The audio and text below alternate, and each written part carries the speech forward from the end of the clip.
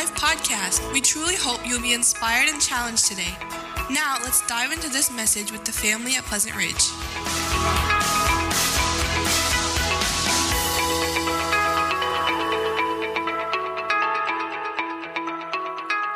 I am Jeff Fisher, one of the elders here, if you're visiting, and the guy that was up here playing the bass, he's a third elder, and then Mike is our vocational elder who does most of the speaking. So I'm just up here today. Every once in a while, one of us other guys will speak. And on the first Sunday of the month, we've been going through 1 Timothy, and so it's my turn to speak. And so I will try to make it interesting. I know the children are up here today, and so that makes it a little challenging for some of you young. I kind of forget that at my age, but I remember, oh yeah. And I'm not real sophisticated. I've been fighting a sore throat, and my wife said, well, make sure you have some water. And okay, that's a good idea. And I thought, well, if I get a styrofoam cup and set it up here in communion and everything, it might get wiped out. So I was in the back, and Sean is probably not Mr. Sophistication either, and we were thinking about, he said, hey, I just threw away a Mountain Dew bottle that'll have a lid on it. So this is water, kids, this is water. This is not Diet Mountain Dew, but just in case I need something, I'll have something up here. But anyway, we've solved the problem. All right, today we are in 1 Timothy. Boy, I start off in the wrong book. We're in big trouble. 1 Timothy chapter 4, and we're going to get through verses 6 to 10. How many diet books, exercise books, self-help books do you have at home? Magazines included. How about anybody that has none? Okay, we got a few. How many of you have ever checked out of a grocery store and not seen some new diet there by the cash register when we're checking out? I titled today's message, Tim's Training. We're in Timothy, Tim's, and Paul alludes to a couple physical eating and exercise in these passages. So to try to make it interesting, I'll use those a little bit as an illustration, but realize what we're going over really is not addressed to you. It was addressed from Paul to Timothy. Now, it's in the Bible and it's truth, and we're going to try to apply it to us and make it something that we can remember. So, and I always like to have something that maybe during the week you'll be meditating. You know, you said you're meditating on the verse or you like that music, that kind of thing where something just kind of sticks in your head and you know the Lord is working on something or talking to you about something. So, my 3 points today, the first one is going to be point out, and I'll explain it later. But all of you got fingers? Point your finger at me. Okay? Remember that. Point out. That's the first point. Okay? Now, everybody take your hand and put it in front of you, down by your knee, and now you're a basketball player. You're going to start dribbling. You're practicing. You're getting better and better. You can even do it without looking now. Okay, you're practicing. Okay, we're going to be practicing in our Christian life today. And the last one, and I just threw is, anybody in here is ever in track and field as a high schooler or anything? Anybody ever shot put? You did? Did you do shot put? Okay, well I did too, you know. The third point is put. So put your hand right here by your chin and throw the shot put to me. Put. Okay? So in today's verses, Timothy, to be a good minister of Jesus Christ, has to learn to point out truth, practice godliness, and put his hope in God. Okay? So hopefully that'll help you remember what we're going to be going over today. So if you're in your Bibles, and can we have the scripture up here? I didn't have a lot of time to coordinate things today, so. Okay. Verse 6. If you point these things out to the brothers, and again, this is Paul writing to Timothy. If you point these things out to the brothers, you will be a good minister of Christ Jesus, brought up in the truths of the faith and of good teaching that you have followed.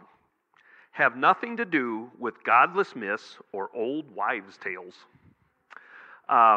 So Paul's writing to Timothy, and he's saying, this is how I want you to treat the people of your church, of your congregation, of your group, okay? And he says, I want you to point out these things. If you remember, Mike spoke last week, if you got your Bibles open, you can look up in the couple verses ahead, that there were some people that were teaching, don't marry. If you want to be a good Christian, don't get married. There were other people that were teaching, if you want to be a good Christian, don't eat any dessert. Well, any certain kinds of foods. But that's what they were teaching. And so taking off on that, Paul is saying, point out these things. Point out falsehoods. Point out things that are not true. But it's kind of, why does our Bible use the word point out? It actually is a word that's a little bit softer than a command. It means to suggest or put into mind or to counsel or advise somebody. Point it out. But it's not point it out to them. Go along and help them. Help them to see why it's true, why it's right. Point it out to them. That's kind of what the word needs. And sometimes we as believers need to point out a little better. Come along and advise, explain, what you're doing is not right, or maybe this would be better, and point out things to other people, other Christians. But you have to be very, very careful about this. And these verses tell us that Timothy, as he does his work and point out these truths, he would be a good minister. All of us Christians, and again, this letter is written to Timothy, but what we can take from this is we all have an obligation to each other to point out some things that need pointed out. I'll just put it that way.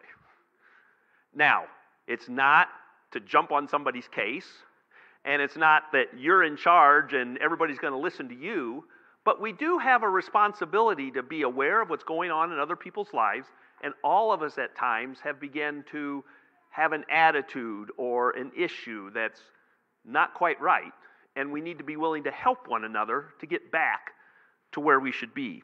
And that's what he's telling Timothy here, to point out these things, and he would be a good minister, and we need to point things out to people. And he says that Timothy was brought up in the truths of the faith and of the good teaching that he had followed. The word brought up in verse 6 actually has its root in food or nourishment. Food or nourishment. In fact, some of the translations actually use the word feed or nourished rather than the word brought up. It is written a way he was brought up, or we need to be feeding ourselves spiritually in a continual way to nourish our spiritual lives. A more literal translation of this verse would be continually nourishing yourself by means of words of the faith and of the good teaching which you have closely followed. Again, going back to my opening, how many books are there out there on diet and eating and how to take care of how to nourish our bodies physically? The paleo diet, the keto diet, the South Beach diet, all these things that have been going on. But this word is taking our mind from physical food, nourishing our physical body, to we need to be nourishing our spiritual lives and our bodies. We all struggle with eating the right number of fruits and vegetables and balancing the carbs and the proteins and the fats and finding a healthy diet. We have a questionnaire at work every day we have to fill out on our health. And, how many servings of fruits and vegetables do you eat? I think it's a week? I don't know. Well, I can't lie. Mine's close to 0, but probably I get in 1 or 2 or 3, but I just don't eat. I don't know why. I just don't. But anyway, that's not a good diet for our physical bodies, we have to make sure that in our spiritual lives, we are getting a good diet of spiritual food, of positive things in our life. Timothy must always feed his own mind, and we must feed our minds on a balanced diet of truth and good teachings. How can we set up our spiritual diet? How we set up our spiritual diet is up to each of us. It cannot be a canned program that works for everyone. I was thinking about dieting physically. There's not a diet that works for everybody. In the spiritual world, we could say, okay, here's your diet. You're up at 4 a.m., half-hour Bible reading, 45 minutes of prayer, listen to this podcast today, answer these questions, and all of that is good. I am not putting down, if you have a good Bible study morning, every morning, that is great. But that might not work for somebody else. Maybe somebody else has to have their spiritual food in the evening. Maybe prayer is better after the kids have gone to bed and it's 11 o'clock at night and you can read your Bible and pray. I couldn't. I'd fall asleep. I got to do my stuff in the morning. But you need to be thinking of the spiritual food going into your life. What are you putting in, and how does it work for you? How can you bring more spiritual or the right spiritual food into your life? Reading the Bible, praying. I got thinking, I'm old-fashioned, but podcasts. I have listened to a podcast or two in my life. Maybe you're one that, you could listen to a good podcast while you're driving, or maybe you have a mindless part of your work where you're free to listen to something while you do your work. Pick up ways in your life that you can get nourished better in a spiritual way. And then how can we eliminate some of those sweets and desserts from our spiritual life? What should we do with the time that we use on the internet or the TV, radio, books, magazines?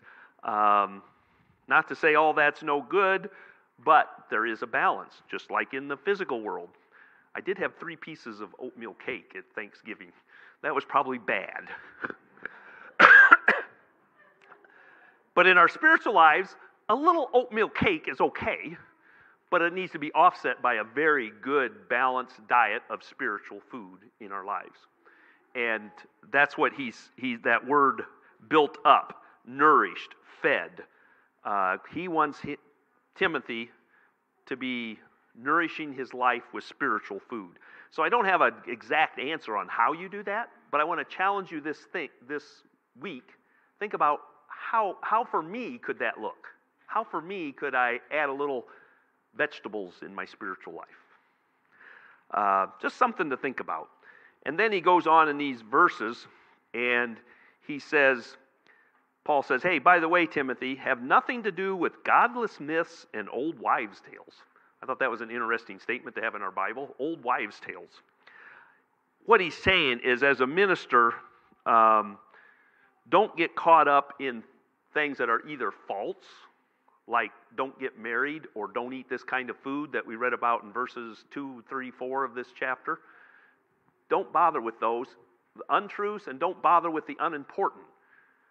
Stick to the important things in your preaching and in your talk. And I got thinking that's something for us that we need to be careful with, that we don't get caught up in godless myths and old wives' tales.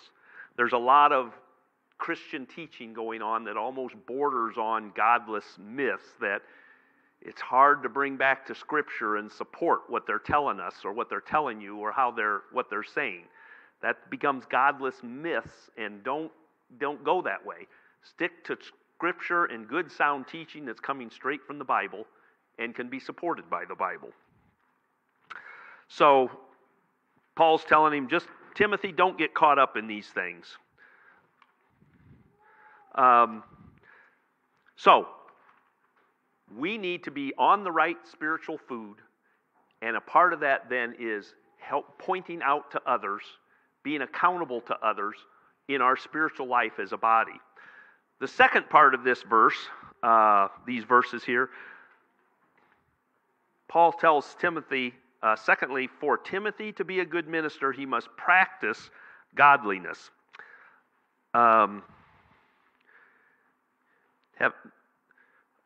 Train yourself to be godly. I use the word practice because it keeps my 3 P's, but the word is train, and they're almost the same thing. So rather, train yourself to be godly, for physical training is of some value, but godliness has value for all things, holding promise for both the present life and the life to come. Paul uses the illustration of physical training to get us an understanding of spiritual training.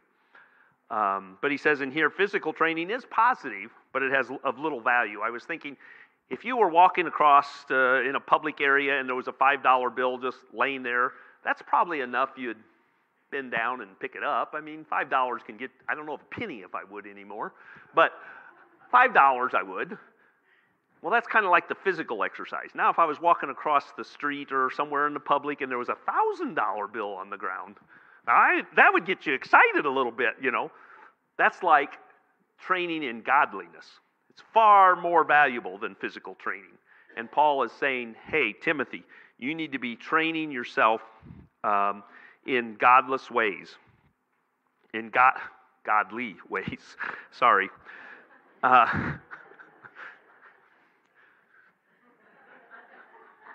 What a difference a little letter can make, huh? And in today's world, this idea of physical fitness is overblown. It is good. We should be concerned about that. Because you think as Christians, let's say somehow you were out of your body. You didn't have a body. Well, maybe not. Your body didn't function. How about that? Your body's just limp. How can you serve others as a Christian?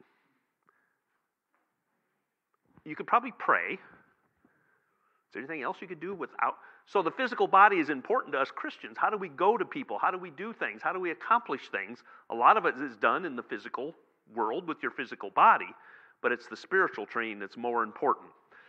And we need to be training ourselves spiritually. Today's world, there's a real temptation to idolize the care of our body and put too much focus on it. People spend so much time on physical conditioning that they actually neglect what is infinitely more valuable. Training in godliness is infinitely more valuable than physical training. There was a Christian man that Mindy actually told me about him, and I didn't have time to do a lot of looking up, but you talk about physical training and spiritual training. Anybody know Victor Marx? Okay. Oh, yeah. I thought Sean might know him. Do you know him, Sean? Okay. Okay, so he's a military, tough guy, self-defense, trains military dogs. They showed a video. He was standing like this with a guy this is just a demonstration, pointing a gun, and he could disarm that gun before the guy could shoot him. Can you imagine? So he has all this physical training. I mean, he's trained in everything. But you know what his ministry is, or one of them? He takes groups of tough guys, flak jackets, army stuff, and goes into Syria, Iraq, and when he knows of people, children, or especially children and trafficked human trafficking situations, he goes in and rescues them. I mean, in the middle of places where you could be in big trouble, but he has so much confidence in his training that he goes in and does that. And I thought, what a combination of, okay, physical training is important, but spiritual training, read about him, Victor Marx, and I want to read more about him, but we ought to be using our spiritual training to help other people in many different ways. So how's your spiritual training going? One guy that I read on the website, I like this, he's trying to combine physical and spiritual. As a Christian, he says, and so I am going to train well, like I want to honor God with my body. I'm going to train well, eat well, exercise well, and then, infinitely more important, I want to train for godliness. So is that true in our lives? Are we training? What are we training for? Are we training for the valuable and godless lives? The goal of training is really godliness. Training in godliness develops the whole man, body, mind, and spirit. Godliness means having the character and attitude of God. It is a worthy goal, much more worthy than the potential attainments of physical exercise. Spiritual development and physical development share some similarities. With each, growth only comes with exertion. If you want to grow in godliness, it's not always going to be nice and easy. How many have tried to exercise? How many have found the exercise plan that's nice and easy for physical exercise? Man, I'd love to do it. I could do it all day. This is so good. Nobody's found that yet. Your spiritual life, your training in godliness, takes discipline. It takes time. It takes effort. For me, it takes habits. I'm a habit person. Some people can get things done randomly, but I need habits. So we need to be training in godliness. And then, okay, what is training in godliness? Here's some statements that you might think about. Items to consider when reviewing our training in godliness. Is our training in godliness evident in the way we pray? The way we dive into the Word? Is it evident when it comes to fasting? When it comes to fostering community in the church? Is our godliness evident in our church community? Is godliness evident in our love for one another, our caring for one another, our serving for one another? Is our training in godliness evident even when it comes to sharing the gospel? So in our lives, I'm not sure what that answer is for you, but you need to be training in godliness. You need to be growing in your godliness. You need to put effort, time, and energy into growing in your spiritual life, growing in godliness. Paul says, training in godliness. And he writes that to Timothy. For physical training is of some value, but godliness has value for all things, holding promise for both the present life and the life to come. Holding promise. A promise is a reason to expect something, especially ground for expectation of success, improvement, or excellence. Training in godliness has benefits and promise for this life. Generally, as we live for the Lord, this life is a good life. Now, I'm not talking about riches and, having everything you want. But as we live for the Lord and grow in godliness, this life is a good life. But it also, training in godliness, has the life to come. And how much greater that will be as we work on our godliness. So for Timothy to be a good minister, he needs to be willing to point out and help others in their lives. He needs to be training in godliness. And lastly, he is to put his hope in God. Verse 9, this is a trustworthy saying that deserves full acceptance, and for this we labor and strive, that we have put our hope in the living God, who is the Savior of all men, especially those who believe. We have put our hope in God. The word hope is like you did it once, but you also have a continuous expectation of more. And that kind of describes our Christian life.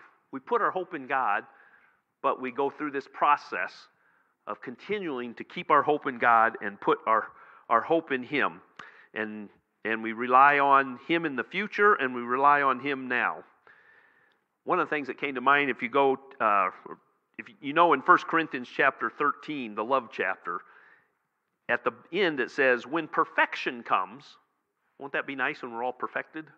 When perfection comes, only three things will remain: faith, hope, and love. Hope will be with us forever. I don't quite understand that. When perfection comes, we'll still have hope.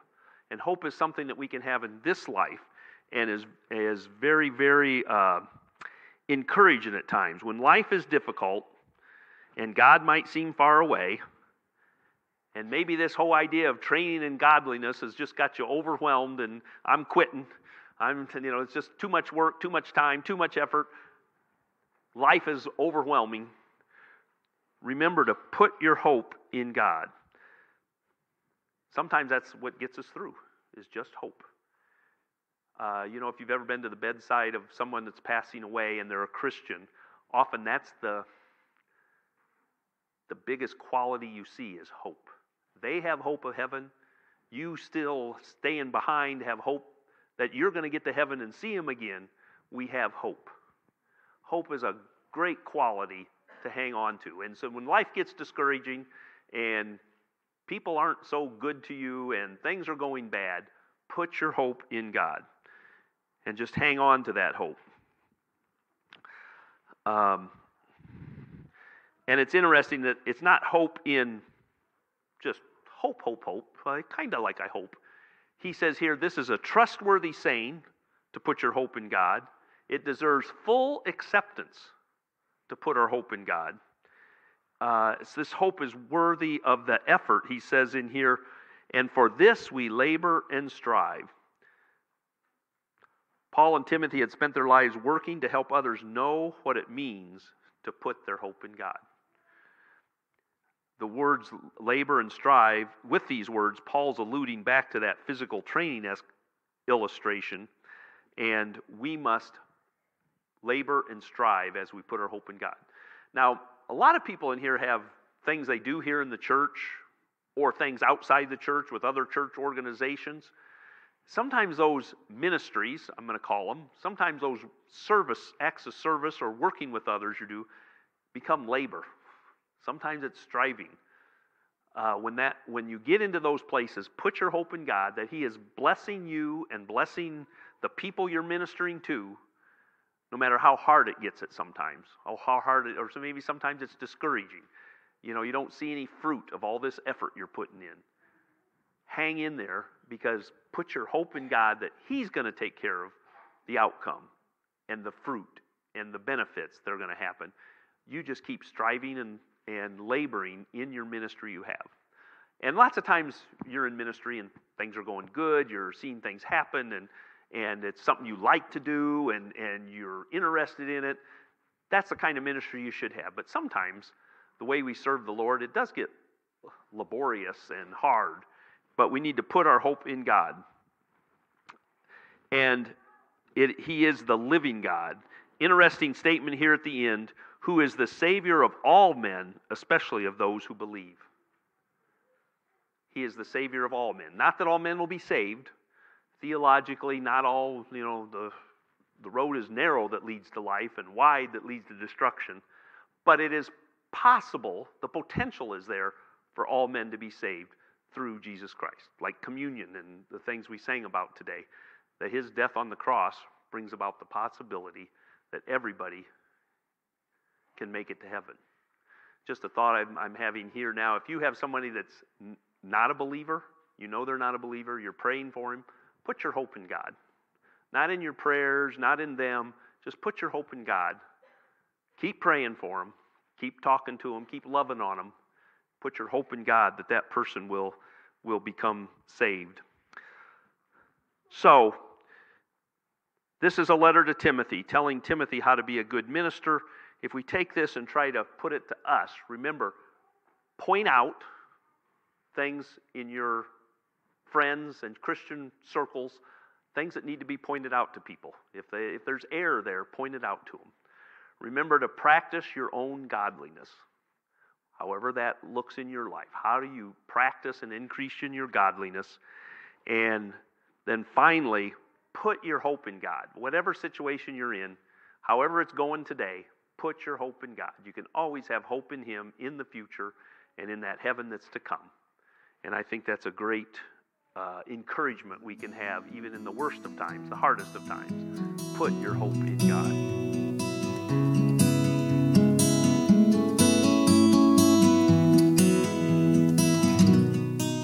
If you're interested in more information about our church or knowing the peace that Jesus gives, visit our website at lifeattheridge.church.